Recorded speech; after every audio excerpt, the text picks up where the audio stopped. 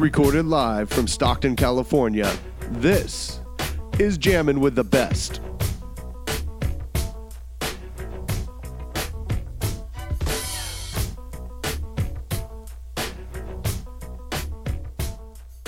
Hey there, Corey. Hey, how we doing, boys? Good, how are you? I'm hanging in there, and may I just say that intro music just makes me miss Crash all that more, man. Where is he? He just left. He said he Did he can't really? join us. Yeah, he's Okay. he's in and out. He's not in office much right now. And he has a new child. True. That's a factor. It should be. Fair. Fair. It should be. So, dude, what's it been like for you this past month or so? Yeah, man, it's been pretty weird. Okay, all things considered, my life really hasn't changed that much when I'm home because I'm normally just like hanging at my house, going to my girlfriend's house. Like, really, the only thing is that I play a lot less disc golf now.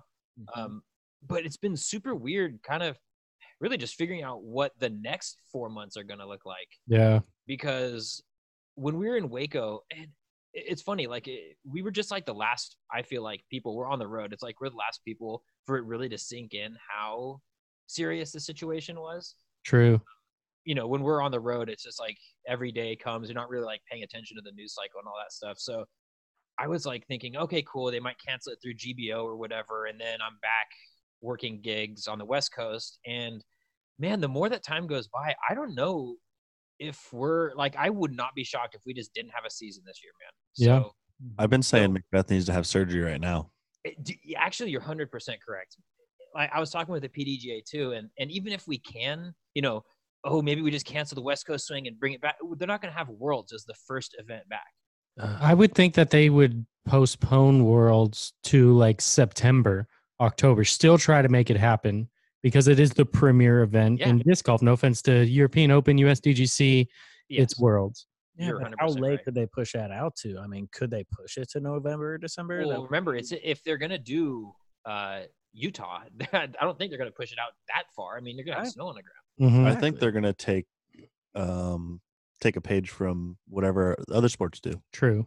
I think there's a lot of truth to that. If NBA cancels, if MLB cancels, that's when you know. Oh, yeah. MLB's in a they're spot gonna right do now. They're that. not sure what the hell they're going to do. Mhm. They're going to need a whole spring training before they go play again. Yeah, I was talking to the PDGA or some folks from the PDGA, and they're, like you said, they're kind of playing it by ear. And if the major sports totally shut down, that's probably what they'll do too. But their best, like their contingency plan that they'd like to see is if we can get this stuff wrapped up by like World's time, either A, you postpone Utah and like make that 2021 Worlds, Mhm. and then just like, you know, I don't know if you don't have a Worlds this year or you California, have baby. like a California Worlds, make it happen. I Yeah. know. So that's my pitch, man. I'm Mhm. like, if we have to scrap the West Coast, wrap around at the end and do the West Coast in like October, November. Then you have Worlds in San Francisco. Thank you. It's all full circle here. Mhm. meant to be. Yeah. I think it could work. I've been thinking that for a while that, you know, hopefully, obviously stuff is trending in the right direction and sports have the all clear by late August, hopefully still get Boom Fling in. Boom Side Flings. note. Priorities. Better still happen. Like you said, it'll happen if there's 7 of us or 200. But Yeah, I mean, we'll see. It's always hard to plan ahead in this era, That's but what Crash told us. He goes, it's going to happen no matter what, to some degree. Mhm. Yeah, Hopefully there's we'll some be truth to that. It might just be some speakers at Anderson Valley, and Anderson Valley's not even open. Yeah, Exactly. But I would show up. break in and throw frisbees. do a podcast there.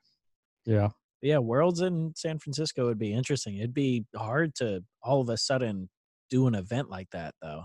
No, Like, you're 100% especially for the right. players. That's kind of the kicker Mhm. is it takes so long to fundraise with all this stuff. Like it's like a rock and a hard place, right? Because you can't push it. You can't push it up. You can't like scoot it closer if just as far as rescheduling. And like, if you're sponsors and then they put in all this money, maybe the sponsors next year aren't going to be in that same position. So what do you do with all this commitment? And like, I give it up to the TDs, seriously. Jade and Rob over there at Utah, like Sean Jack in San Francisco, like they're having to jump through all these hoops and like pull this circus to keep everything together. I'm so glad in these times I'm not in charge of an event that big. Amen to that. Yeah. Yeah, no, Grip 6 I think was the title sponsor of Utah. Mhm.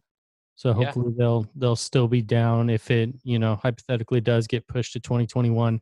I think that we could make it happen though in California with a couple months notice. Maybe Mhm. that's just unrealistic, but I think that it could happen. We would have the whole disc golf community behind us of trying to let's do Worlds this year. I bet Yes. you that there'd be at least one major dealer, not dealer, but a manufacturer that would commit a huge amount of money Mhm. to it yeah. if they had it. Someone like Discraft.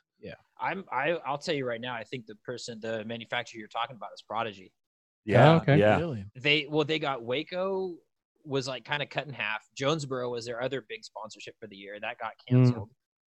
They're also trying to make a push towards sponsoring major events. I know they've contacted San Francisco Open multiple times. Like every year, they're like, phone lines are open when you're ready to switch away from Innova. So I think Discraft obviously has the bills, right? They have the money.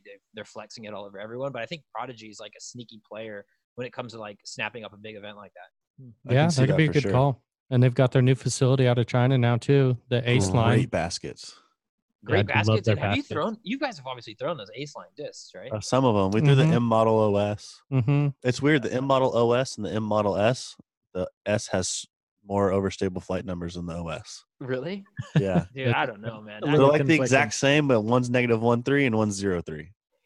Those They feel good, though. I feel like none of those discs feel particularly fantastic, but they all fly pretty good. Nice. The putter feels good to me. Yeah, Yeah. that's like Like a a lot of the throwing Prodigy putter? guys.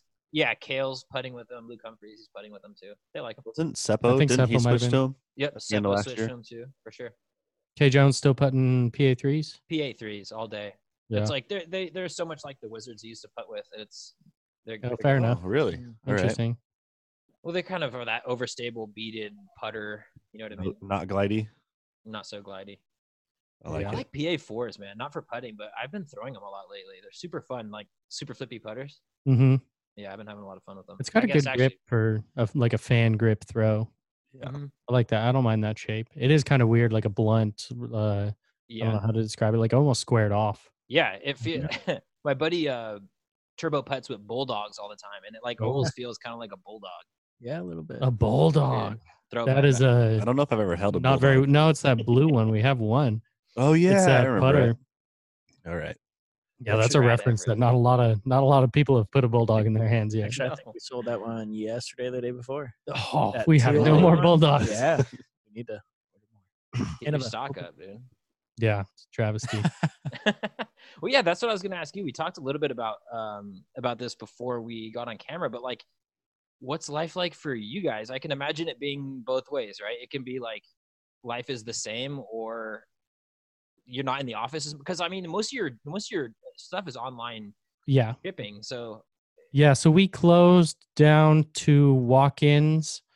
I don't know, like half a week before the announcement was made that California Mhm. needed to shelter in place. And we'd been thinking about it for longer than that. We had seen fewer and fewer people, Yeah. but it still was like, it was just kind of a weird feeling when people were coming in and there was all this stuff going on, and like we really should be limiting contact with everybody. And- We just felt we needed to shut it down. And we've had Crash's right hand man Mark been telling us since January, like this is gonna get bad. Yeah. He's been Really? like early. Yeah. His wife is from South Korea. He lived there for 8 years. He like had all the inside info about their events getting shut down already. And so he was like, it's coming this way. Yeah, he knew. Yeah, He it was knew. crazy. So we shut down the in-store, which isn't a huge portion of Yeah. our revenue, but we're losing events, which is a decent amount. Mhm. But yeah, our online ordering has been pretty darn steady. We've been on a nice little uptick since January, and that hasn't really slowed. We've seen little like drops when There'll be, big like, announcements are there'll be, made. like one day where it's like a dip. Mhm. And then, It's almost like the stock market in that sense, but not nearly as severe of a drop. yeah. But you can tell when there's a little bit of like trepidation in the market, basically. Mhm. We've seen That a makes little bit, sense. but it's otherwise we've been pretty good, and we're very fortunate that we're still able to work as far as getting a paycheck, and that we're still able to like come into work and to do this. Yeah. Our schedules have changed a little bit. We try to hit in shifts as much as we really can to have Sam in here in the morning pulling orders. I'm in here, take pictures. Sometimes I'll just go home and load everything because I can do a lot of my work from home. Yeah. And then Aaron's packing and USPS picks up at 3 and we roll out. Yeah. I'll Instead of stay staying here here and late. edit some podcasts and stuff while I'm here. Yeah. Stay after Solo. everyone. Yeah. Yeah. But nice. That ain't bad. I mean, so from last time I was actually in your guys' shop was, I don't know, maybe almost even like a year ago. It might have been. It looks like you guys have scaled up because Sam, I don't think you were there when I was actually in office last time. Yeah, so are you guys like a full squad of 3 right now? Is this happening? Yeah, full time. Got here in December, immediately started full time, and basically, like he said, I pull orders. I get here around 6:30 or so, and just start crunching. Because I mean, when I first got here, even then, I didn't necessarily have to be here that early, but now I have to be able to get orders pulled and get everything packed by the time our USPS comes to pick up. So it's been cool to see. I've been able to kind of alleviate some of the in-store stuff to let them kind of go crazy on the back end. Yeah, Sam answers the phones. That's really nice. Yeah, I'm customer service. Totally customer service. Before, the phone would ring and you'd see either me or Danny like running to the back so the other person had to answer. I'm taking photos, dude. Which is funny too, because we love talking to our customers, but it's like at a specific time, it's just like, no, I don't want to do this right now. Yeah, because a lot of I feel like half of our phone calls are people just bored and wanting to talk. There is a little bit of that, and so it's a little weird when they're trying to have a conversation. You're like, all right, like, what do you need, man? I got things to do. And I absolutely have that background. I worked as a banker and at Verizon, all doing customer service stuff. I was on the phones my last job in Florida, working for a bank, and so it's like, it's just kind of natural. Pick up the phone. I have a hard time every now and then. I'll stumble over my words because I want to say, "Hey, thank you for calling SunTrust. This is Sammy." I don't work for them anymore. But yeah, well, shoot, man, talking about this is probably a lot chiller of a day than talking about like finances and API reports. And dude, people get pissed about their money, and I don't blame them. Yeah. That's one of the reasons why I didn't ever want to do personal tax back when I was doing bookkeeping. I wanted to do all corporate side or all small businesses. Never really wanted to deal with people and their personal income. Yeah, no, 100%. I mean, it's too personal. A little bit. Real thing. It's a weird dance trying to how do you call it, empathize when it's like just back to back to back people having issues. Yeah, respect. It's less interesting to me. Yeah, I like to see how businesses spend their money and how they make their money and where it all goes. That's always intrigued me. It's almost like you can like working with that corporate side is like learning what to do with your money, whereas working on personal finance is like learning what not to do. Yeah, there's got that. Yeah, you got that. That's funny. So Corey, what was your plan for this season before everything that happened? What was different this year from last year? What'd you learn? Well, I definitely learned how. So this would have been my 3rd full year on tour, like full-time touring year. The first year was doing Central Coast round coverage, predominantly full-time. Last year, it was my first time kind of balancing a bunch of different gigs, and that was like a whole different beast in itself. Like I had my YouTube channel, I worked for the PDGA, I did some round coverage actually with Central Coast, and then I also did a lot of like commercial work, whether it was with you guys or with Prodigy or I worked with Matty O. I guess that's technically Prodigy as well, but Zuka, just a bunch of other different corporate. Ricky, I did a project with James Conrad. Anyway, nice. Trying to balance all these different things and be a professional driver and be like a professional travel agent. You know what I mean? I'm like booking places everywhere I go. It's like 5 people's job in one. So at the end of last year, I got a little bit, I don't know, you could say burnt out, whatever you want. Like I did all of my contractually obligated stuff and then was just like, wow, I can't do any more than that. So this year I was really going, I say was, man, it kind of sucks I say was, but I was really going to focus on being as consistent as possible. Last year I did a lot more of the post-round interview stuff on my channel. I was going to dial that back just because not that many people were watching. I thought it was cool, but you got to figure out what juice is worth the squeeze. And I was going to focus a lot more on just the stand-up interviews, like the stuff I'd been doing a lot of this, the beginning of the season. And then I was going to do a different type of gig with the PDGA to where we're going to do a lot more content, like stand-up produced pieces. Like Steve Hill goes around and talks with a player throughout a course, talking about like specific holes and how to play certain things. So there was a lot of different content I was planning on doing, but the idea of the tour itself was really just going to be a modified version of what I did already last year. Mm-hmm. Yeah, that's one of the things I was excited to see is what sort of different content that you were going to bring out this year. I know you had hinted at it. Yeah, that's like the other half of it, right? Is like you got to figure out what works on a practical level, traveling and staying at all these different places, and then the new content. So I really wanted to do a lot more like van tours and stuff to show off the player's personality. Like for instance, Double G is like a fantastic chef, specifically on the barbecue. So we're gonna do a series called Chef Boyardee. That would feature like it's like a cooking show themed around Double G. We're also gonna do rock hunting with Luke Humphreys. He's like a big into like going for like sick minerals and that sort of stuff. So I wanted to do a lot more. I want to see that. About that. Yeah, get to know these players. We don't have that much of that in disc golf. Yeah. It's one thing like Paul comes off a completely different way than he is in real life. Yeah, and it would be awesome to see that stuff. And I think like one of the people that comes to mind most difference between like on the course and at home is Ricky Wysocki. Yep, like that's what I thought. He's such a all serious, all business on the course, but he's like the biggest freaking goofball big time of all time on the goofball. course. So yeah, just being able to provide content like that. I don't know if you saw the video I made. It was called Prodigies. It was like right around Beaver State Fling. It was kind of like a day in the life with the Prodigy players, Seppo, Maddie, and Kevin. Nice. I don't think I saw that.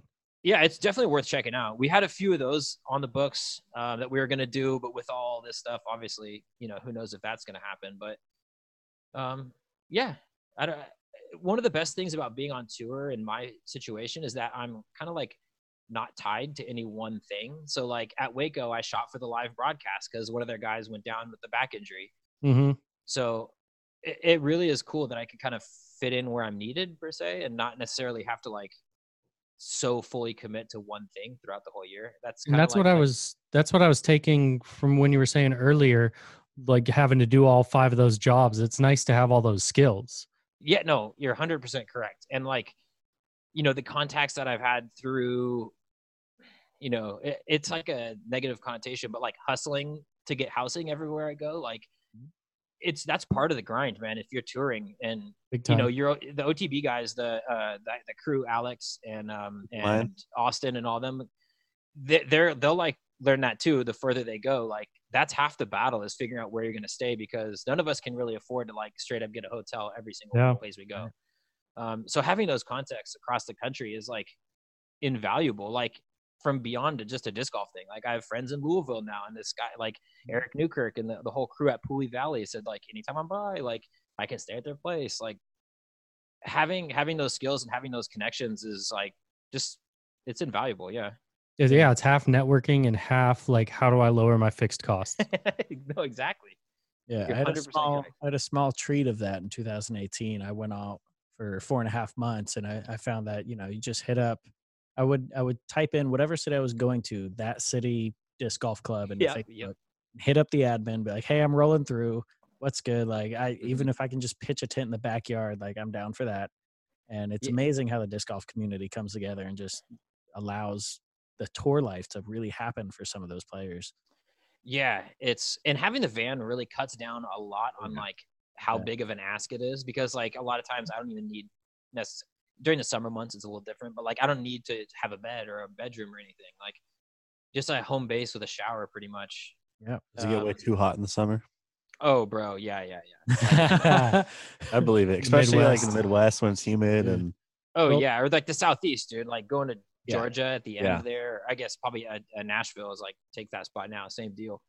Or like Idlewild, it'll be like 85 and like 95% humidity at 2 in the morning. It's just brutal. In St. Louis in Missouri, that was probably the most humid time that I had ever experienced. And I remember Lou Dog, we actually ended up staying at the same place in in St. Louis, and he was telling me because he had the van at the time that all he needed was a driveway.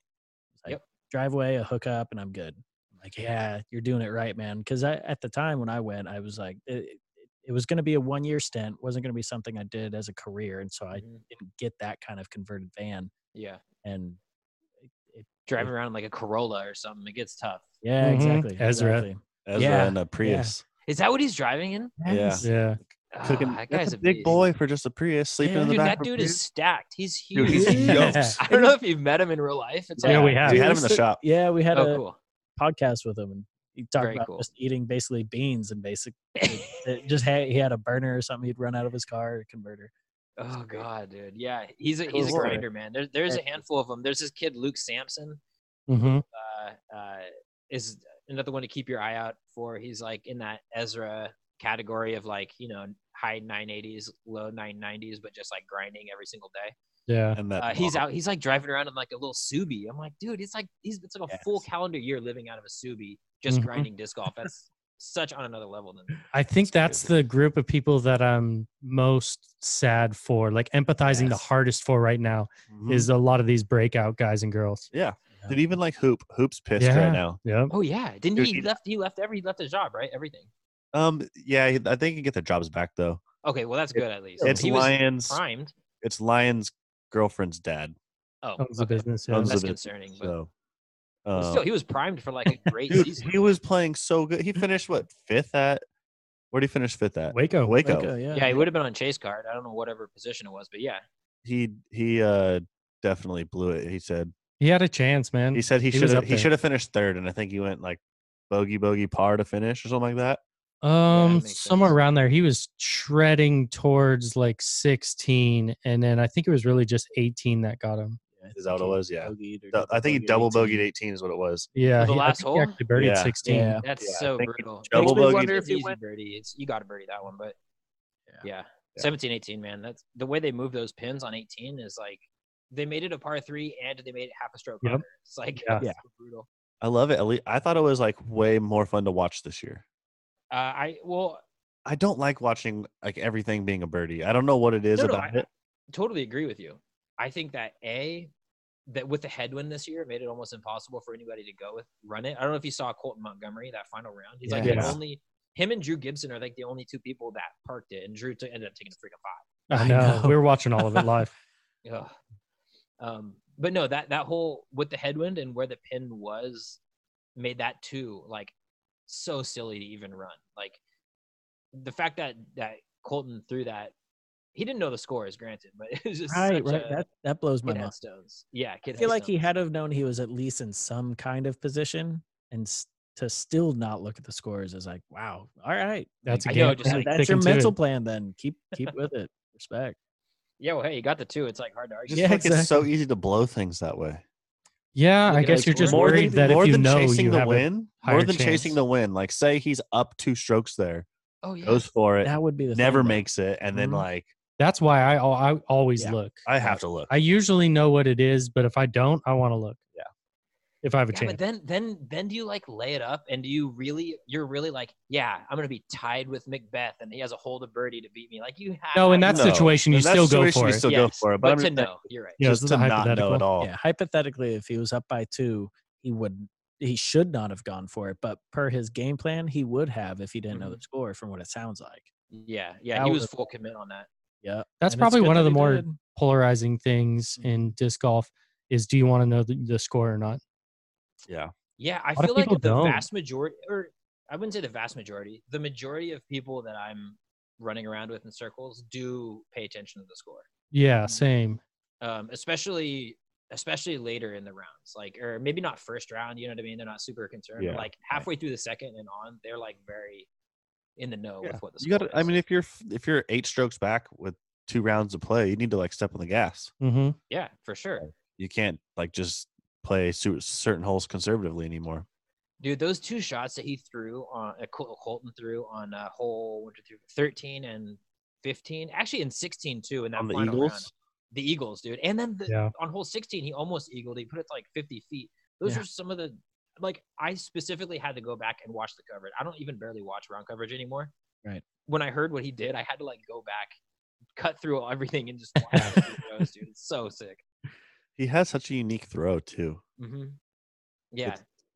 I don't know how what it is about the throw that it's weird, but he's one of those guys that at no point, like visually, it's kind of like Joel Freeman. Like I never assume he's gonna be like fantastic results when you're just watching it, but then you're like, holy crap, this dude balls, man. Like yeah, you there's other people that you watch like Anthony Barella, and it's just like, oh, he looks like he's gonna shoot 18 down every single time, just like athletically. It's crazy. Yeah. Joel's a stud. Mm-hmm. There's gonna be so many good golfers. Yeah. Like the next 5 years. I want to see like Exciting. a distance competition in 10 years, but I want to see it right now. Yeah. I want to see all the kids like Isaiah Escobar out of like Kansas. Kids like that are like those super freak 16-year-olds. Like, yeah, I'm the stoked Eagles, for them. Yes. The modern day Eagles. Yeah, there's going to be more Eagles in 5 years than there's going to be better today. Eagles in 5 years. Yeah, Eagles 21. He's washed up, man. Past his prime. What is this? It's just, esports it's right just now? we're at such a young sport still. Like It's true. every generation is going to have like a bigger batch of really good young kids. There's so much more awareness now too. Yeah, for sure. Awareness and more reasonable ability to go on tour and more of a like, hey mom, can I do this? And the Yeah, mom's like, incentive to be great. fine. The money pool's Exactly. making the talent pool bigger. That's always what happens. And it's fun. I don't know if you Yeah, guys have played. It is, yeah. We're still Very so enjoyable. far. Very addicting. We're really far away from things. That's what I mean. We're It's like pre-Babe Ruth eras, I feel like. Yeah. I truly do too. Like I watch esports a lot, like League of Legends, Professional League of Legends. I kind of pay attention, which actually is like the only professional sport going on right now. Yeah. So it's been fantastic. Yeah, just no arenas. Yeah, exactly. They're all like in their apartments playing. It's like, that's handy. But comparing our scene to that, it seriously is. It's like 15 years ago in esports, in professional video game. That's like where disc golf is now. Yeah. It really is like that crazy far behind. You know what I mean? Where like people are still like back in the day, they're like still doing tournaments and streaming it from the basement of a house. Like that's what we do. Our broadcast is in some dude's apartment. Like it's in some dude's van. Yeah. Yes. Yeah, for USDGC specifically. But yeah, it's the money is going up, and guys like Austin Hoop are getting a chance to do it. But like, until we get prize purses that are like, you know, I'm at Memorial and a retiree is like, oh, what are you guys doing? Oh, disc golf. What's the winner get? And it's like $3,200. Yeah. Right. That's so unimpressive. Like the best player in the world playing one of the top 25 tournaments in the country. And it's like, you have to get $3,000 and like a Grand Canyon helicopter tour, man. I feel like the last guy getting paid should get $3,000. Yeah. I know. But you know, like in golf, if you finish dead last, you get paid. But the buy-ins will have to be more than that. I would think. Like I I would know say sponsorships can push a lot of money, but the buy-ins are going to have to be more.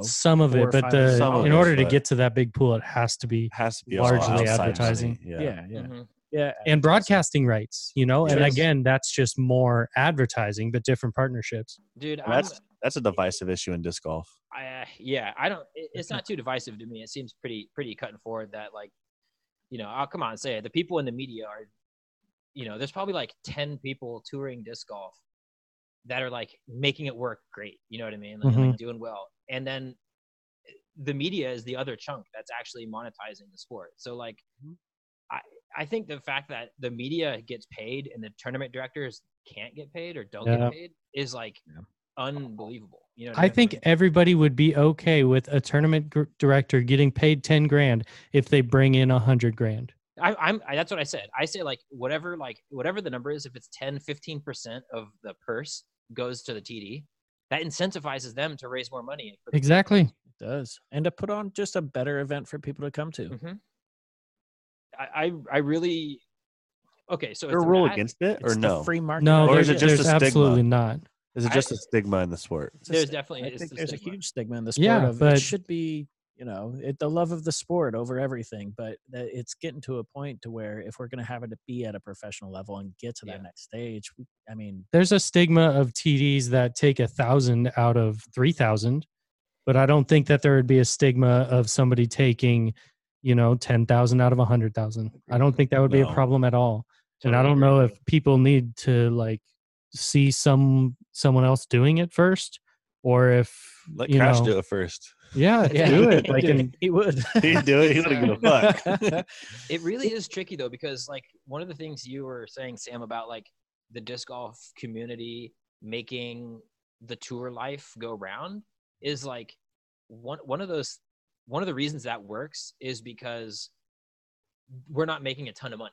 You know what I mean? And so like if the world, if our scene shifted more towards like we're all making like very comfortable livings, I think we would see a slight downshift in like how community focused it all is. You know what I mean? There would be a separation between the big professionals and the community at large for disc golf. It's true, but I mean, greater good. Still good for the sport. I'm just devil's advocating. Yeah, you will lose some of that. I feel like Paul McBeth would have a hard time going to someone's house, though. Dude, I think a lot of people would invite him in with open arms, though. I think a lot would. I don't think he would go. Dude, but I would invite LeBron James in my house to open arms. He so I don't really give a damn. That's my point, though. Paul's not going to anyone's house. I know that. Yeah. But on that same note, like the first year and a half that I was like touring and traveling heavily, like I was staying at anybody who would put me up. If they're like the TDs, we've got a dude who's gonna put you up. It's in a 6x6 room. There's 3 of you. You got one air mattress. Just do it. Like I did that for sure. But like I don't think I'm down for that anymore. You know what I mean? Like a lot of the times I have to work. So like if I have to work, I need a workspace. You know what I mean? I can't like be sitting on Jared's couch and he's got like 2 roommates in there playing COD and I'm just like I'm trying to like edit a piece together. It's so that part of it is a little like I almost wish we could be past that because I love the community, but it's a little much when everybody's trying to have conversations and you're trying to work. That's why you just build your van to be dope as hell. Well, and it goes hand in hand with the comforts that you can afford. Mm-hmm. Yeah, it'll be a transition. There's going to be a transition of those top tier peoples like Paul McBeth, like you said, isn't going to be staying at anyone's house. There's going to be more and more people fitting that segment, and then there's still going to be people who are like, "Yo, I need a place to stay," and then those people will be less and less and less until those last cash guys are getting $3,000. You're a trailblazer, Corey. Yeah, it's true. That's 100% true. Yeah. No question. You know who does it probably the best, who manages the work-life van situation the best is like Alyssa and Nate Perkins. Yeah, they're good. I hear they do it right. Their van is so dialed for like Alyssa's work, like computer-based workflow. She's got like a wall-mounted monitor and all this crazy shit to like really dial in that experience, the having a workplace in your van. But it just gets so hot during this. Like, it's so hot. Like, I can't underestimate that. I can't emphasize that, dude. It gets so hot out there. I wonder if we'd be used to it a little bit more here in the valley. Dude, you can't get used to the wet heat, bro. If you're not. That's true. The wet heat is so different. That humidity is no joke. Dude, I was talking to Alex in Austin. I think it was mostly Alex, but he said he's never felt humidity before. He's like, only ever been in Sacramento and like, that's it. I'm like, oh, you're in trouble once we get to like Idlewild. Oh God. Dude, sweaty palm. That was tough. Yeah. That's just crazy. I lived in Florida the last couple of years and Whereabouts in Florida? In like the Central Florida, like Orlando area. Gotcha. That's like that's like called the Panhandle or something, right? Or no? No, I don't think the Panhandle is up towards like Tallahassee. That's North Florida, I think. Okay. I don't know. Central Florida, that's like Lightning Alley, though. Gorgeous time of year in the summer, just lightning storms everywhere. I had the treat of I befriended Greg Hosfeld. I don't know if you know him. I've heard the name, but I don't know him. Yeah, he's an amazing course designer, and he designed a bunch of courses in Florida, and got to kind of pick his brain a bunch. But yeah, Florida's a cool little disc golf scene. I enjoyed it a lot. Dude, when we went out to Jacksonville for DGPT Championship, like whenever, I think 2018, it was awesome, dude. I mean, I wasn't in love with like the course necessarily. It was like flat and open, but the community was awesome. Like they were so gung-ho on disc golf. It was super cool. Yeah. There's a lot of great communities around the country. I'm sure you've seen more of them than most. Yeah, it's crazy. Like that's one thing I always come back to when I like here in San Francisco is like I love our club so much. Like it's my favorite club, obviously, just like your guys' club is your guys' favorite club. I don't like these guys.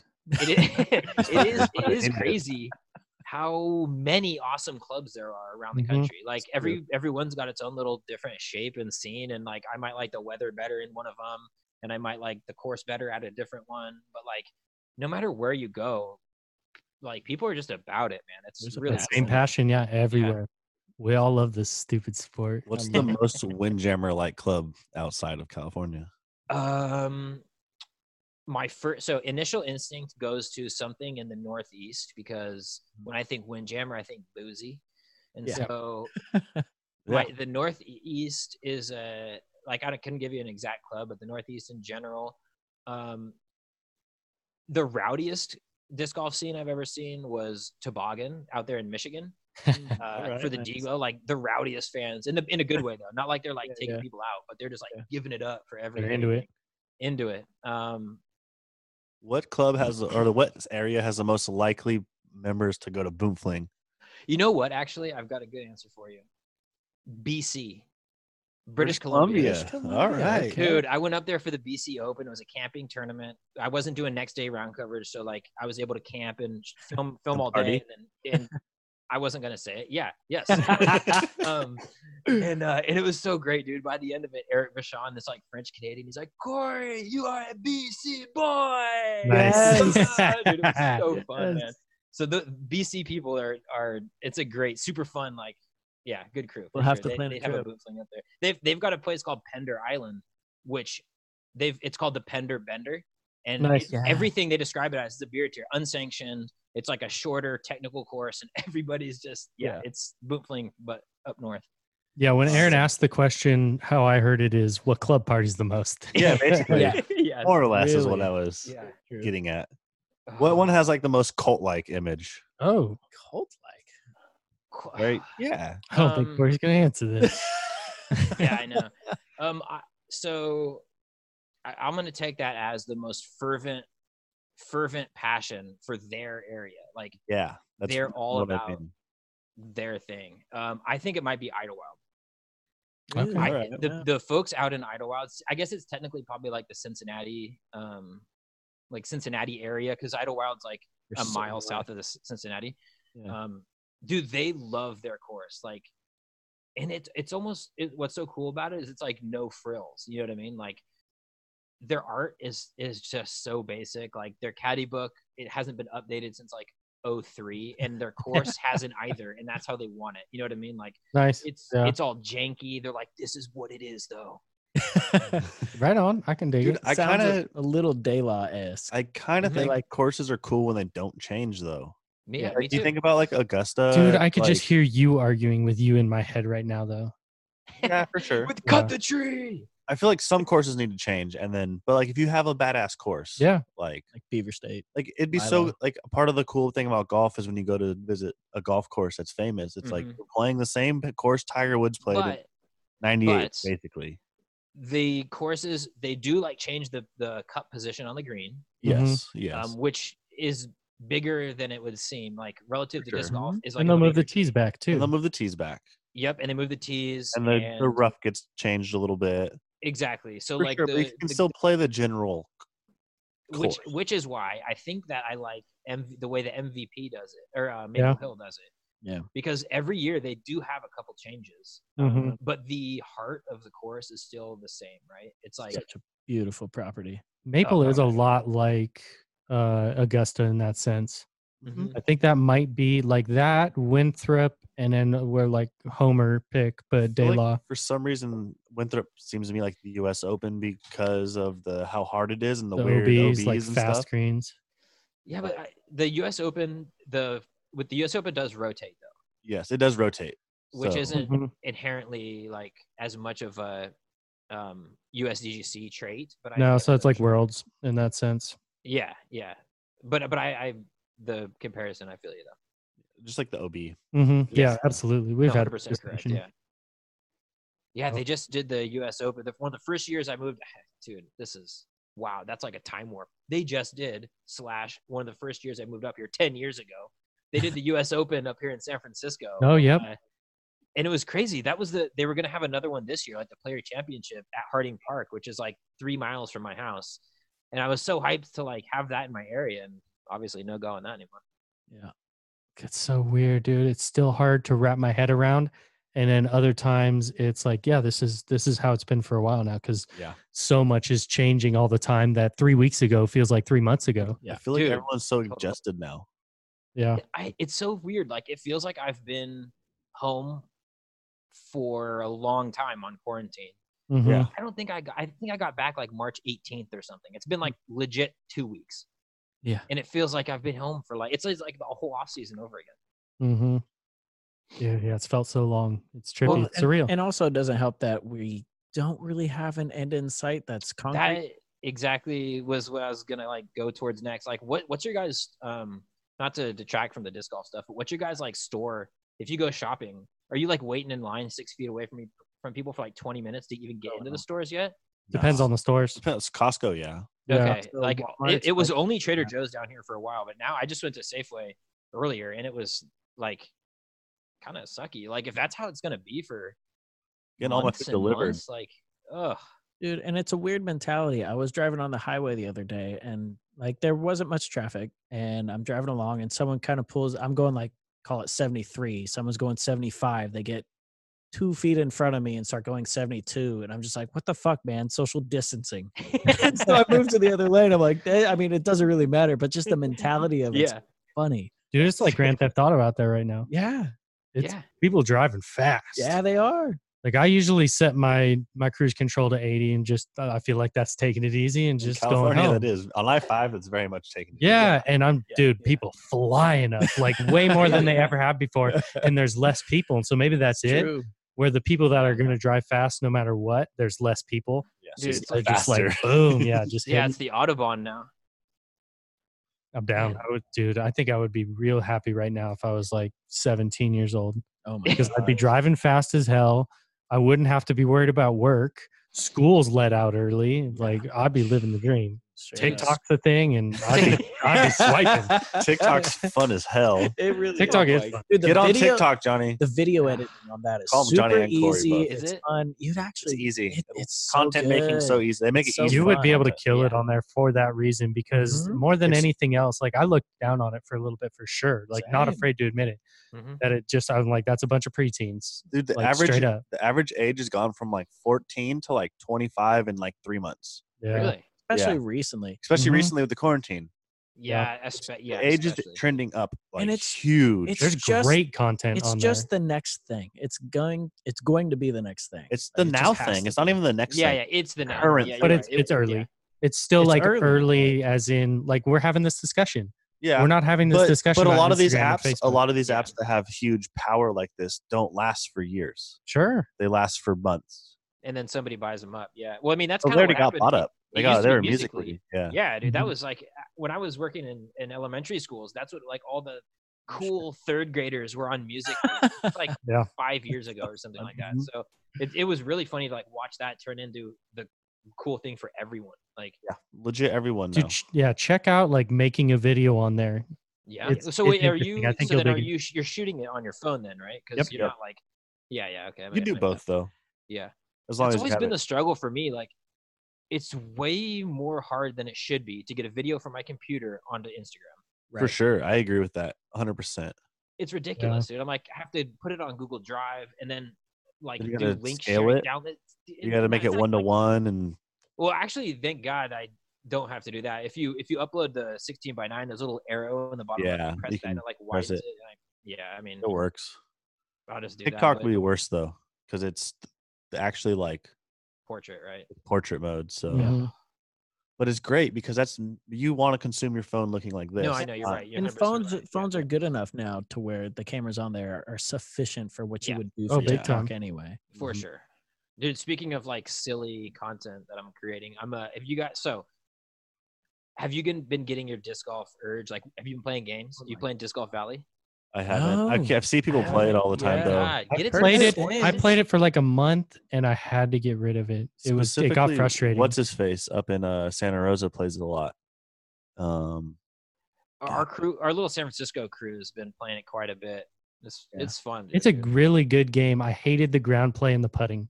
Oh, of course. The ground play is insane, anymore. especially the wind. Yeah, you just slide like forever. Oh, Corey, listen to this. NBA 2K20. And as you're a My Player, there's a thing called the neighborhood, and it's where you can go play pickup games and stuff. Okay, and all right. And it's like a little like neighborhood where there's different stores and stuff to go into. Well, if you walk down the back alleys, there's 9 holes of disc golf you can play. Dude, I heard about that. Have you played it? Yeah, it's hard. It's really hard. Everything's a par 2, and the throwing is a little off. Okay. But it's cool. It's just awesome. Like, what the hell is there a disc golf basket? And I saw it like around on Reddit disc golf. I feel like it was going around for a while. That's wild. There's the one I want to try is like the PS3 like Connect thing. Like those are really. That's the best I've ever played. Is it good? Really fun. I thought it was really good. Yeah. Although it's funny to be like, man, I think I'm better at this in real life than I am in a video game. That's how I feel. It's like, dude, imagine I unlocked a 14-speed ballista in that disc golf valley, and I'm like, yeah, this is how far I throw. 550. Yeah, no big. Just park this par 4. Oh. I am seriously. I think I'm gonna make an in the bag for my disc golf valley account. Dude, that would be. You should make a Twitch. Cool. I would watch that. That'd be fun. Yeah. You make a Twitch for your phone for a phone game. I don't know. You have to be able to. I don't know. Like Fortnite, you can play that from a phone. I'm sure there's people who have done that. Are the guys? I bet you, regardless, I could plug my phone into my computer. Oh yeah, you have that thing. You have the image capture, right? Yep. Yeah, I bet you I could figure out a way to do it. But I was using his camera. Dude, people would watch. Yeah, I know. That's what I'm saying. I want to get like do like the official doubles challenge, like what Simon did with Eagle or something. Like I don't know. That was good. Doubles on there? Video. Huh? No, I mean, I guess I shouldn't say doubles challenge, but like heads up, one-on-one or whatever. Yeah. Yeah, we needed like a disc golf valley, like big social media tournament. Mm-hmm. That would be nice because I know they have tournaments in there, but I feel like you don't get the same sense of community. No, not at all. Yeah, it's better when you do like the PvP, like join up a little lobby and stuff. But yeah, man. So that's what I've been thinking about. Like this past, you mentioned like what it's been like for me since I've been home, and one of the big things I've been trying to figure out is what does my job look like now? Because the way, I mean, on top of being at the events and interviewing people and like having stuff to talk about, I was working with the PDGA, and that was the big chunk of my income throughout the year, right? Like that was, the thing I could base everything else off. I know I have that coming in. So without those events, I am not exactly sure what I'm going to be doing. Start a podcast for sure. And that's exactly what I was thinking, but it doesn't help him monetize immediately. Exactly. True. And so, and like, there's not a ton of content that I can even do on my channel that would help monetize immediately. So like, I don't know. Like one thing I was thinking about doing is taking all those post round interviews I did last year to my channel and like refreshing them one season later, like coming on and introing like, we're going to talk about Kevin Jones's record-setting round at Blue Lake from Portland Open and give a little context about the tournament and all that stuff, and then just play that interview again. Like I'm 50-50 on even like I think it would be cool to go back. I think it would be cool to go back and look at that. Yeah, and I could even have the player on and do like a little thing around that. But I've just been trying to think of ways that I can keep making content that isn't so tournament specific. You know what I mean? Because that's like the big challenge for us on the media side. I think it would be great to see you do like almost like what we're doing now and do this in the Zoom and just be interviewing because you have that relationship with the players and you're a good interviewer. Like you ask good questions. Yeah. So I think it's content that people would still want. And even right now, like you can see a little bit of it if you go to like a James Conrad and his Instagram or Facebook or whatever. And he's probably an awful choice because he doesn't post a bunch. Yeah, the worst. The more reason why it's nice to be able to see his insight into all this versus some of the Ricks that you're seeing a ton of videos and Simon and all those, but sort of getting a different angle too, because I don't know that they're often prompted to give kind of that mental insight and what's going on. They just want to entertain and do a 10-foot challenge, which is fun as hell. But I think still being able to bring that content and drop it on your YouTube and then just seeing what you can do potentially for the manufacturers, even retailers like us, as far as, new videos, stuff like that. Like we're certainly still down. Yeah, go ahead, Sam. I was just going to say, as a consumer, I really enjoyed seeing like the players' mindsets that you offered in your interviews. And so seeing their mindsets now, I'm sure there's plenty of people kind of wondering, oh, what's Kevin Jones thinking right now? What is he doing right now? Yeah, Because what's he he doing? doesn't post those 10-foot challenges. Mhm. He's kind of probably doing his own thing. But there's a lot of players out there who would be willing to share, I'm sure, their insights and their kind of emotional states. Yeah, no, you're 100% correct. 100% correct. So getting, I'll be the first to admit it. Like when I'm in San Francisco, it's a freaking vortex of inactivity. Like I end up a little bit less now, but I'll end up going to the disc golf course, coming here, playing a little League of Legends, watching a YouTube video, going to my girlfriend's house, hanging out, blah, blah, blah. The days stack up. So it's like, it's about breaking that routine. That's one of the things I love about being on the road is it takes away like all excuses, all complacency and excuses to like not do work. You know what I mean? Yeah. So I find myself way more productive on the road than I am here at home. I love what you guys are saying. I think there's still a lot of avenues to hit, and Mm-hmm. we can hit this discussion anytime too, because I just like talking shop and thinking about different ways that you might be able to monetize what it is that you do. And even if right now, if it's not something that you're making money on, at this point, which I know is tough and needs to be the focus as far as just making ends meet, but is really about setting yourself up on the back end for when this tour inevitably goes back up. You're bigger and stronger, and you have more, different platforms that you're ready to hit on. Mm-hmm. Yeah, because I don't know that there's going to be an answer to how to monetize now in a sufficient way, right? So I don't think there's going to be a right answer to that. So it's just about plugging away and like keeping yourself. Yeah, that's what I was thinking. It's right merch, too. Corey. Yeah. Well, no, I legit do. I was actually going to ask you about this earlier. Isn't it a little sketchy to be mailing stuff right now? To some extent, from everything that we've seen, it's not staying on surfaces too long. Aaron probably knows a little bit more about it than I do. There's like some reports on like glass and really smooth surfaces. It lasts week, 2 weeks. Yeah. Mm-hmm. But mostly on like porous type surfaces, it doesn't last long.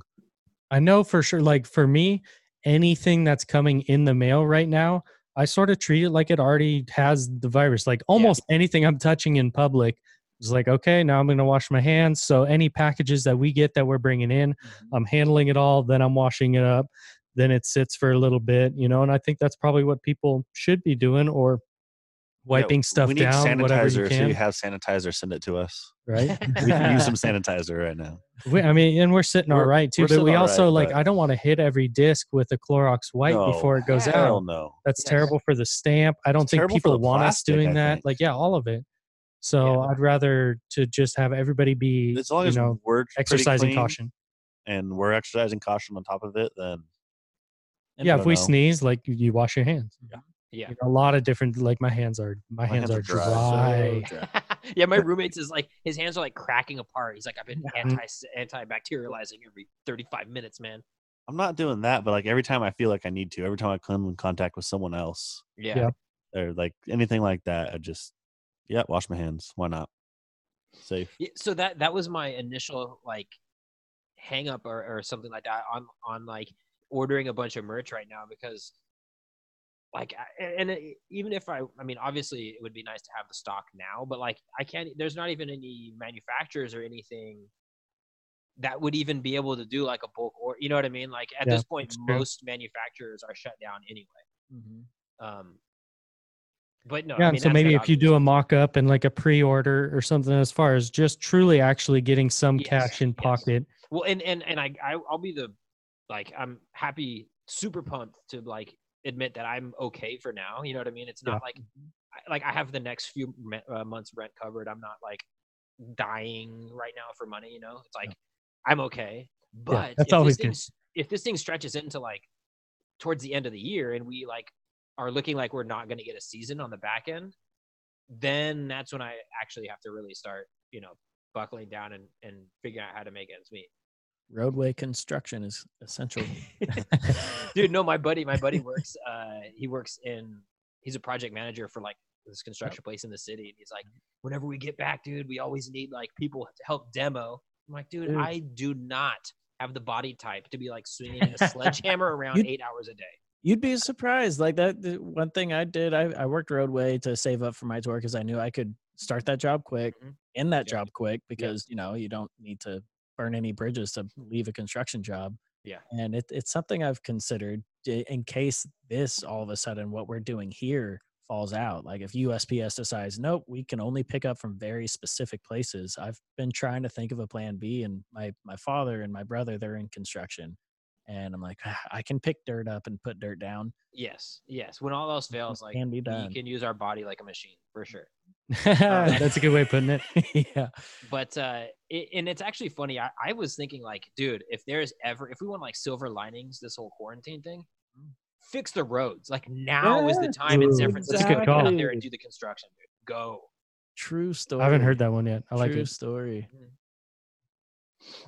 Oh man. So what are some of your favorite spots as far as when you're going out? What are you looking forward to, whether it's the course, the community? We talked about it a little bit, but like what are your highlights? Like as far as tour stops, you mean? Yep.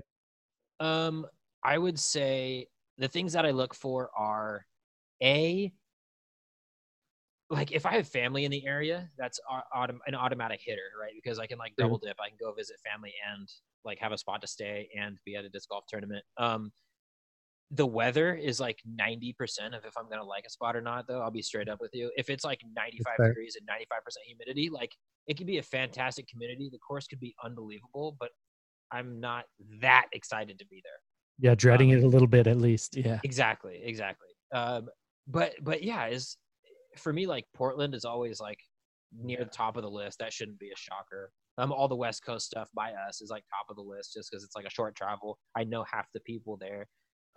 But in anything in the woods, I'm about. So like if we, process of elimination, like I'm probably not particularly stoked about the Nashville NT. It's like a wide open course in the middle of a heat box. Great people. Sean Sinclair is out there. He's part of the PDGA. He's like a quality course designer and human being. And like, I'm happy to go work it, but I'm not looking forward to being like sweaty for a week straight.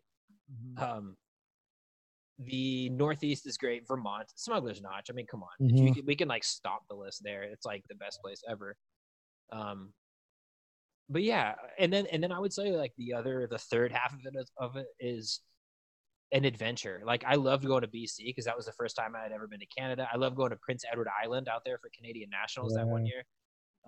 Rocky Mountain Championships out in Bozeman, Montana was super awesome just because, I mean, it's a awesome place, good people, good weather, but it was just like crazy to be out in Montana on this side of a mountain filming disc golf, and there's like all these huckleberries on the ground. You're like picking them off the vine and eating them, and like it was just such a cool adventure.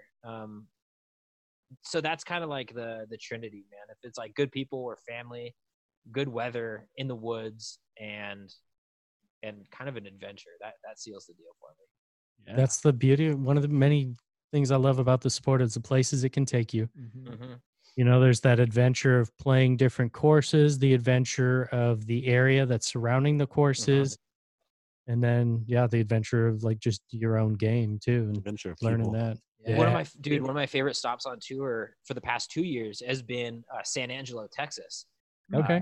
I don't particularly like the city. It's like a small town Texas. The courses are brutal. It's super windy, water everywhere. I lose my favorite discs there every single year I go. But the people there are so awesome. It's Jomez's hometown. So we've got like a huge community of people who all know us and know what we're doing. I've got an awesome host out there, and the community is like so killer that I go back every year, even though I regret it every single time. Like, I love it. What's I don't remember if we asked you this in the first podcast, but what's like your origin story? How'd you get into disc golf? Yeah. Kind of two answers. One, I was taking disc golfing when I was like 9 by my minors baseball coach, like my 9 and 10-year-old team baseball coach. Him and his son took me out to play at Morley Field down in San Diego. Oh yeah. And I went there maybe like 2 or 3 times before I moved to San Francisco in like 2010. I played maybe twice between 2010 and 2015, basically, or late 2014. And then my roommates were my 2 buddies from San Diego moved up. This is kind of like the long way of getting here. But my 2 buddies from San Diego moved up. We didn't necessarily like. We had a group of friends, but it was mostly my friends who I'd had. So I'm like, dude, we need to do something different, get out of this like little circle. My buddy Andy, who's my roommate right now, dude, I'm gonna go try disc golfing. They've got a league, blah blah blah. He goes and plays the league, comes back, reports it's awesome, super fun. I go and join him the next time. Super fun. The people that we end up getting matched up with, the president and vice president of the SFDGC, John Toby and Dennis Condos. So it's me and my roommate, and then the president and vice president. And my 2 discs are a polecat and a Daedalus. Those are the first 2 discs I had. So I'm just like ripping 2-fingered backhands, like just terrible, and putting with the polecat. First piece of advice that JT, the president, gave me is like, how married to the polecat are you? I might get a new putter if I was you. So that should tell you how relatively new to the sport I am, is that my first disc was a freaking Daedalus. Yeah. But yeah, from there, I got the bug pretty good. I live like maybe 3-minute drive from the Golden Gate Park disc golf course. So it makes it super easy. Like when I was working in the afternoons, I would go there and play, 5 days a week in the morning, basically have the course to myself at like 8 a.m. So I got in a ton of practice that way and just kind of fell in love with like the game. And then like late 2015, Safari was going down. You guys obviously know SF Safari. And Ian was coming up and filming. And I made a post on Reddit saying, hey, like, I know Central Coast is coming up and filming. Any tips for somebody who wants to help out? Like, trying to incept him, knowing that he'd see it. And then he hit me up, hey, I could really use a helper. I was like, nice. Yes. And so I'd been doing media stuff since back in high school. Like, I have a degree in cinema and all that good stuff. So that fit, obviously. But yeah, I helped with the Safari. I filmed, I edited all the 2-camera coverage all together for Ian. And then I went on a big road trip. I left my job ill-advised. I don't really know why. I just was over it. And I flew back east, took a bunch of buses around all my family, like in the Northeast. Ended up in North Carolina in Wilmington at my family's house. I rented a car, drove all the way to USDGC. I'd never been to a real tournament before. I'd only ever been to Safari. I'm like, fuck it, let's go check it out. Oops, sorry. But showed up at USDGC, talked to Jamie. I'm like, hey, I got a laptop. I can edit if you need help. I'm here to help. And he's like, okay, we might need you, but probably not. 6 hours later, I get a phone call. You still got that laptop? Okay. Show up and go to the editing room. And I seriously didn't leave the editing room for like 5 days. We were just crushing it out. They were overloaded. They needed help for sure. That was basically what got me into disc golf. That tournament, like being able to execute in the crunch at a high level as far as the media stuff, got me Jamie hired me again at 2016 La Mirada Open. I ended up working with Ian after that at Masters Cup, Beaver State Fling, 2016 Worlds. You got famous playing against Paul. Exactly. I think that was that year that we did the Champs vs. Chumps where I tomahawked 2 and birdied it. Yes. That single shot has done more for my career than any other piece of video. And I actually, one of the few questions I had is, which volume of Champs vs. Chumps, as a avid follower, Two. You realize that you were no longer a chump. Yeah, no, exactly. So 3 is when I realized I was no longer a chump. Yes. The Kansas City one where I iced him out in the last hole, or second to last hole. Thank you very much. That was when I pitched that I elevate from the chumps team to the champs team. And so, inside secret, I was like messaging Paul, like, dude, when we were filming volume 4 back at De La, I'm like, dude, he had this crazy, like, shaved on the sides, mohawk up top, and he just killed everyone, right? And I'm like, I will shave my hair exactly like yours. I'll style it the same. Bring me one of your shirts, and it'll be you, and then mini you, which is me.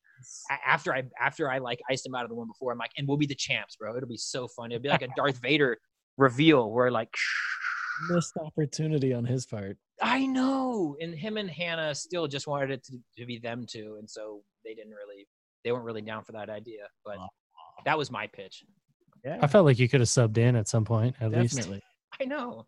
And that kind of sucks though now, because since I'm not really doing the Central Coast stuff, it's like I'm not necessarily part of the Chumps team and all those Champs vs. Chumps stuff, which is, it's fair. It's like the CCDG staff plus the paid, so Right. that's cool. But that was probably the biggest sacrifice. That and being able to do commentary. Two biggest sacrifices leaving the Central Coast for sure. That's tough. So how did you kind of finally make that decision? It was to leave and do my stuff full time. Yeah. It was like, I would say like threefold. One, Steve Dodge's whole bringing the tour, the media stuff into the tour, like them owning all the media was probably the catalyst to making the decision that I had to. But I had always I've been thinking about it the last like year or so. I've been pitching doing interviews seriously for like 2-3 years, probably like a year and a half before I did my own channel. I was pitching doing interviews on Central Coast and on other channels that nobody nobody seemed to be doing. Yeah. I know it's probably doesn't have the same effect. Like watching a press conference isn't going to be as interesting as watching the game, or isn't going to get as many views as watching the game. But man, I think it's valuable. Dude, like a UFC press conference though is like a big UFC press conference is like, that's an event itself. It is, and I think but they also did it right. They did it in a way to make it that. It wasn't that always. I think it's so much 1v1 there though too. Yeah, I wouldn't necessarily like comp my interviews to like a press conference. True. I see the correlation, but I think it would be more so like a sit down, almost like honestly, it feels more like a podcast. It's like a 15-minute podcast feel where it's like one-on-one. We don't have to like, it's not like give a sound bite for 30 seconds and move on to the next question. Like people have time to go and talk about it. Also, they're comfortable, right? It's just me and them. It's not like a camera and they're sitting up and there's people like, it's just a different vibe. That's why I think that the podcast would really work well, is so now you're expanding on that and you have an hour and a half with somebody. Also why I think 3 hours with someone. Short snippets to the opposite end. To the opposite end. An hour, not an hour, but a minute long like snippet about something. Yeah, no, 100%.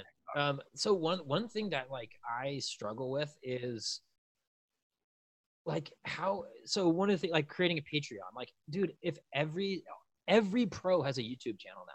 Yeah. So like having a YouTube channel is like, everybody does that. You know what I mean? And so like separate yourself. I have like anxiety over just being another person you know what I mean? Like, dude, I feel it 100%. We were at least the 10th disc golf podcast, but just do it, be yourself, be good at what you do, keep putting it out there. If it's good, people are gonna, recognize it and appreciate it. And if it sucks, then tweak it or, Well, I don't like, that's the thing. I don't want to have I don't want to be like a Smashbox, like a disc golf podcast. You know what I mean? Like, I'd like to have disc golfers on as guests, but like, I want to have a human. If I'm gonna do a podcast, I want to do like a human to human conversation, not like do it. Like the Corey Murrow podcast or something, and just fireside chat with Johnny Disc Golf for sure. Exactly, that'd be great. That's low key what we do. Because it still says disc golf. Yeah, we don't talk. We had our last like 3 episodes are about coronavirus. Yeah, well, the way it's gonna work is if you're doing it the way that you want to do it too. True. Yep. So do it the way that you want to do it. It'll be genuine. Put it out there. I think people are really gonna dig it. It's funny, dude. So I played baseball like my whole life up through high school and everything. And I had a coach my last year, and the way that they did our little senior banquet is every senior, their like infielders coach talked about all the infielders, blah, blah, blah. My coach came up and granted, I wasn't a starter on varsity, but I was like part of the team, part of the community and everything. And his quote was, I kept trying to get Corey to throw overhand from third base. And I just would only throw it like 3/4. Yeah. And he's like, that's not the right way of doing it. And it's no surprise that he wasn't the best player that he could have been because he wasn't doing it the correct way.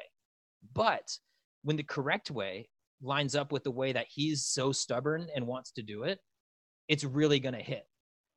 And that really resonated. Like what you just said is like, as long as you do what you want to do and like keep it genuine and passionate, like it will hit. If you're not, as long as you're not like forcing it into another thing, like I'm not going to want to do it, and somebody else isn't going to want to do a phony, not genuine thing. Yeah.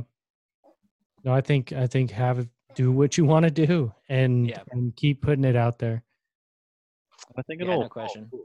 If you start it as one thing and then you find like one thing's more fun or one thing does better or whatever. That's the other quote. It's like don't let great be the enemy of good, right? It's like you can just do it and it will get where you want it to go. If you have this like fear of not being 100% where you want it to be right when you start, like you're going to be paralysis by analysis. You're never going to do anything. Just ask them. I'm all about failing upwards. Yeah. I need to be better than that, truthfully, or better at that, truthfully, like something that I struggle with for sure. But so who's going to be your first guest? I don't know. I mean, I think Kay Jones is an easy choice. We have a great rapport. Honestly, I need to get more Matty O content out in the world. Like it's a passion of mine. James Conrad, Matty O are like the two people I'm dedicated to like blowing up as much as I can. Because they don't do it on their own. They do zero of it on their own, and they're two of the best human beings I've ever met. Quality people. Yeah. I think that would be awesome to see an hour-long interview with Matty O. Oh, 100%. Conrad. Actually, Matty O's first time that you've heard a lot of it. Yeah, shouts to Matty O. His father passed away. That he's like a huge part of that Southern Nationals community down in Mobile. Man. So yeah, shouts to them. My condolences. I was looking forward to being able to see him at a few tournaments a little bit later this season. So, I mean, hopefully it'll still happen at some point. But yeah, T's and P's, thoughts and prayers to that whole community. Yeah, no, I know. I need to kick the ball a little bit, but it's just so easy to just like chill out and not do that, though. It is, but what do you want? Man, it's the grind. It really is the grind. It's tough, dude. It's it's tough to push through that resistance. You know what I mean? Like, it's just difficult. I don't necessarily have the best discipline. You know what I mean? So like, I'll do something for a week and then like not keep doing that. It's like, just the human struggle of trying to build that discipline. Well, I won't shut up about it. I promise you. Please don't. I'll keep messaging you. And you might have to block me at some point, but I might message you like every fucking day, just tell you to do it. Okay, good. I see you do it for a week and then you stop doing it. I'm going to just have to start right back up. Keep me honest. Keep me off this Call of Duty Warzone. Right? That's fun too, though. In this day of immediate gratification, it's hard to sometimes build traction like you're talking about. Yeah, for sure. Immediate results. For sure. Like Danny said, what do you want? I'm still chasing that 10K on Instagram, man. I just want to swipe up. I don't even know like what I want. I want it to say K next to the followers, right? And then I just want to say swipe up. Like any followers after that is nothing. Want that swipe up bad. Corey, I have a way that might be easier for you to do Instagrams too. Ooh, have you talked with Instagram, the IGTV at all? I haven't. Do it. Really? Yeah, you can post 15-minute long interviews and link to them and have it go to your IGTV. And I think I can actually upload straight from my computer to IGTV. And then so when you post from IGTV to onto IG, it'll play whatever part you want it to play, I think. And then I have a little button in the bottom to say watch full video to IGTV. You just click, boom, and it takes you there and you watch the whole video. Okay. Nice. And I think that might be easier for you. Yeah, no, for sure. So like what I started to do, and this is like, it's always tricky, man, because it seems like it's such an easy process, and then you sit down and it's like, holy crap, dude! It just took me like an hour to upload a 15-second clip to my Instagram. Yep, I believe it. It's hard. I go to I edit the interview, right, and then I render it. Then I take a still from the interview. I go to Photoshop, or I go to After Effects, technically. Put that into my thumbnail. Make the thumbnail. Upload the video. Take the thumbnail. Put the thumbnail on YouTube. Update the description. That's all good to go. Title, description, right? Boom. Then I have to render out the intro from the interview, upload to Google Drive or VLC, which is like a crazy workaround I've been using. Upload to Google Drive, download it onto my phone. From there, upload it into Instagram, put the title, put the descriptor, add all the info. It's like once the freaking video is done, there's like another hour of work to get that dang thing viewable, man. It's like, it's for sure two people's job. You know what I mean? Like one person is like meant to create the content, and then the other person's like the digital manager doing all that stuff. It's difficult to ride both those lines, you know? And like, I'm doing this in a public library in Tucson, Arizona, that I don't necessarily want to spend more time than I have to. No, it's weird. That's a good origin story though for what will inevitably come if you keep at it. Yeah, I'm big into adventures like that. Like lead a life worth writing about. You know what I mean? Like, yeah, that's fair. I love like the funky. I went to a library in Worcester, Mass for MVP 2 years ago, and it was like the normal library was closed down, and so they basically just like rented out a house, and it was like a library inside of this like crazy big roomed off house. It was so tight. I was like sitting on a couch editing. It was so sweet, dude. Yeah, a lot of different work spots. Yeah. So what's your process for creating questions for players? I wish that the answer was like, I look back at all the footage and I make detailed reports of all possible questions and I pool those questions. But truthfully, I just go and have a conversation with my friends. Yeah. Awesome. Like I have a general idea. If I'm like talking to somebody, I'm setting up the camera and in my head, I'm going through like, okay, that's right. Eagles got this new disc that came out. I know this little inside note about the clause being broke in reference to his USDGC hand. So I knew I wanted to bring that up at some point. I know in all these early season ones, I want to talk about their off season. Yep. I'd like to talk about the tournament itself, some of the holes out there on the course that we're playing. So like, if I have all these ideas floating around in my head, if I can get 4 out of 5 out during an interview in a clean way that feels like it's like conversational, then I feel like I'm gonna chalk that up as a success. Yeah. Sometimes I forget to mention, Ricky's got a new something, or like Ricky did something at a tournament and I just like, oh God, I totally spaced on that freaking thing. But yeah, no, I'll run into him next time and I'll get it on the next one. Mm-hmm. I try and keep it loose like that. Like what I don't want it to be is like ask a question, robotic, total non sequitur to another question. Yep. Right. Like I don't like those type interviews. I like it when it feels like more comfortable. Another reason you'd kill it at a podcast. I'm telling you, dude. I've said so for a long time. I was like telling people, I just want to be myself professionally, and then I would get laughed at. Like, what does that even mean? Like, I don't know. Kind of a new concept. Yes, I don't know what that means, but I just want to be able to like do my thing as my thing. Yeah. And it really is crazy that like the world is getting to a place where it's possible for me to actually just do that. It's like true. I can just sit here and have conversations with you guys and conversations with my friends on the road and make a cool video, and I can actually make that work. Hard at this point, hard to say like career wise, but definitely enough to like make ends meet right now for sure. Well, and at least the arc of the sport and technology is all trending towards that, minus one gigantic virus. Dude, it's crazy. People are saying like it might come back in the fall. Like, yep. I think it's assumed. So the Spanish flu came back 3 times. So this is one thing I was thinking too. It's like everybody that's arguing, or not arguing, but like there's this big, you look on a Reddit disc golf and there's people arguing about going to disc golf or like staying in. And if it's kind of like editing, like if something's edited well, you don't even notice that it was edited, right? So like the better job you do at something, the less effect you're going to see from it. So like all of us staying home and flattening the curve is like, if it isn't as bad as projections were, then the naysayers are going to be like, dude, you didn't even have to send in this whole time. It wasn't even as bad as it was. I'm okay with that. Reaction. Me too. Seems like an overreaction. Mm-hmm. But it's like a proper reaction, then the results would make it feel like you didn't even need that type of deal. You know what I mean? Like a good result is that it felt like we never had to do it in the first place. Yeah, right. Absolutely.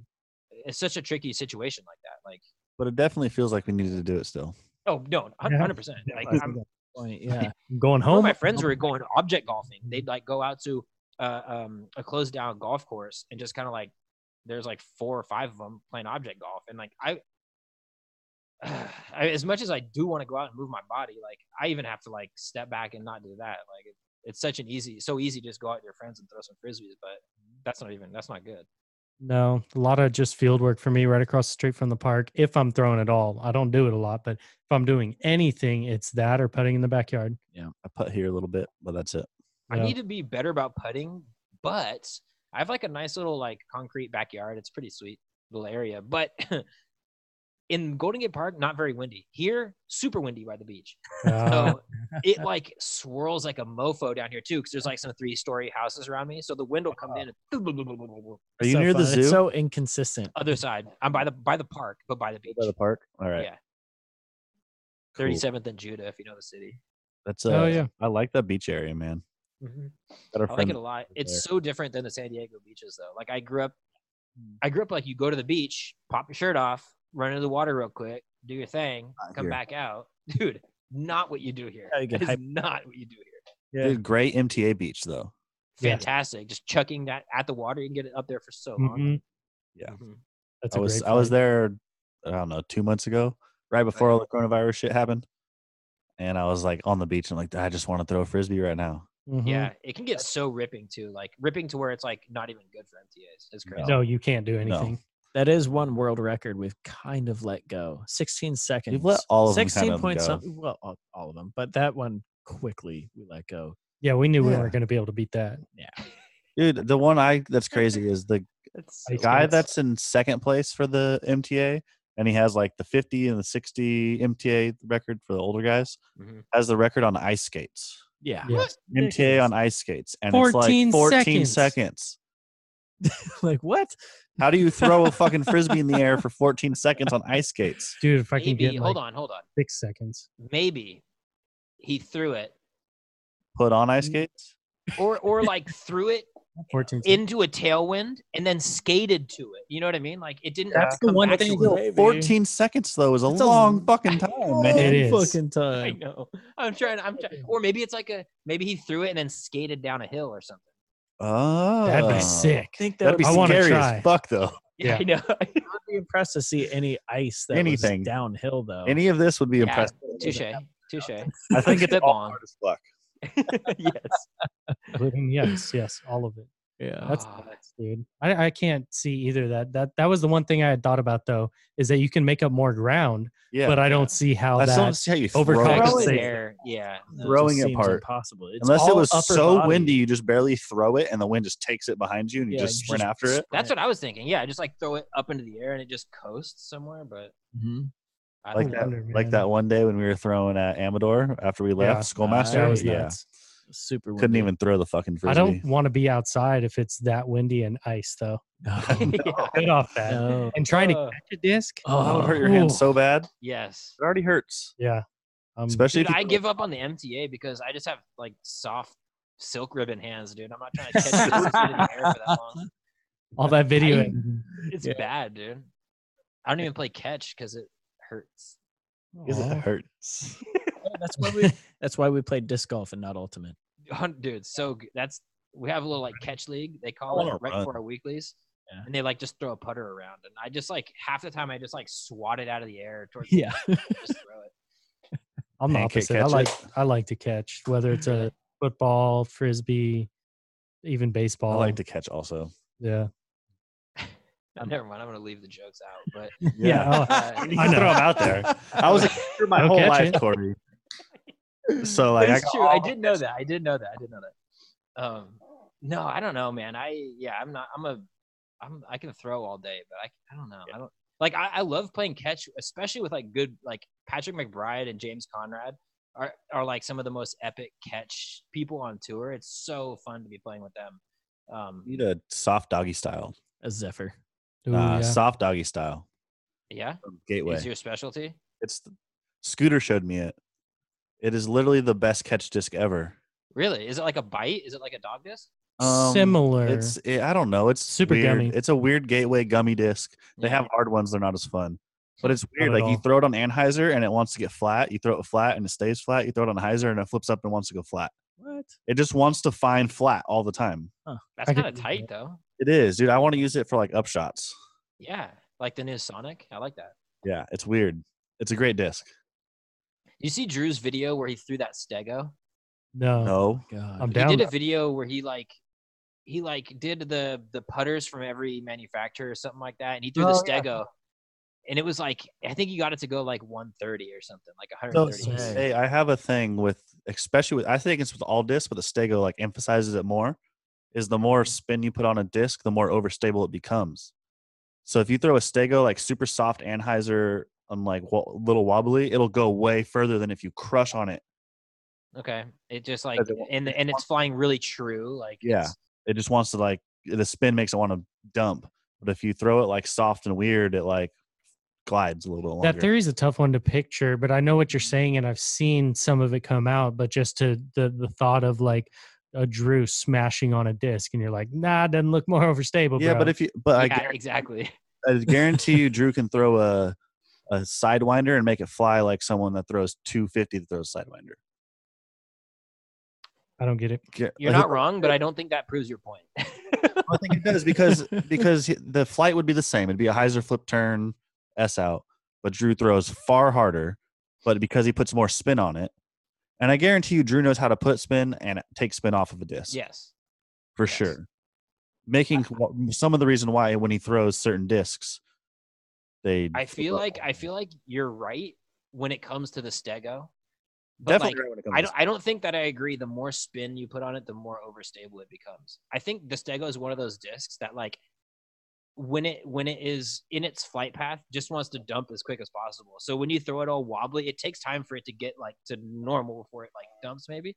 Yeah. Am I crazy there? I don't know. See, I don't think it's just wobbly. I think when you like just toss it soft, you don't put a lot of spin on it. It'll fly just as far as it will when you throw it really hard. Yeah, the flight definitely changes. That Stego's a wild frisbee. I was gonna say it just breaks physics. Yeah, we this is all theoretical because no one would. I want to talk to like a dude. I really legit would like someone that's a physicist or a whatever the. Talk to the MVP because they'll tell you that they're plastic people. I thought, right? I mean, like MVP Steve is like all about the science of it. Like I don't like. It's one of those like It's Always Sunny in Philadelphia. Like I don't know enough to prove you wrong. Yeah, but I don't know that you're right either. I don't need. You're losing all these words, and it's like, okay, sure, yeah, but hypothesis, I should say. I'm gonna have to hit him up. That's Steve Holloway, right? Yeah, good dude. He's a great guy, MVP Steve. I want to talk to Peter McBride. Yeah, I'm down. I want to listen. I'm down. Anything else you got that you want to talk about, Corey?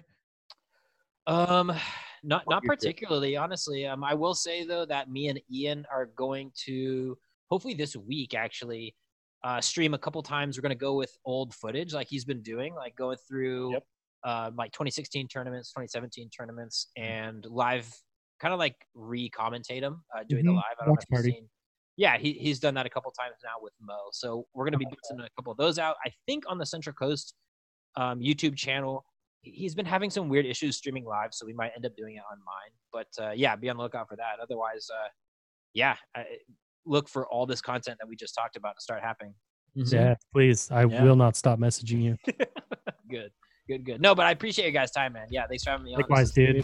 Anytime. Thank you, brother. We'll be in touch. Beauty. You're right. Later, dude.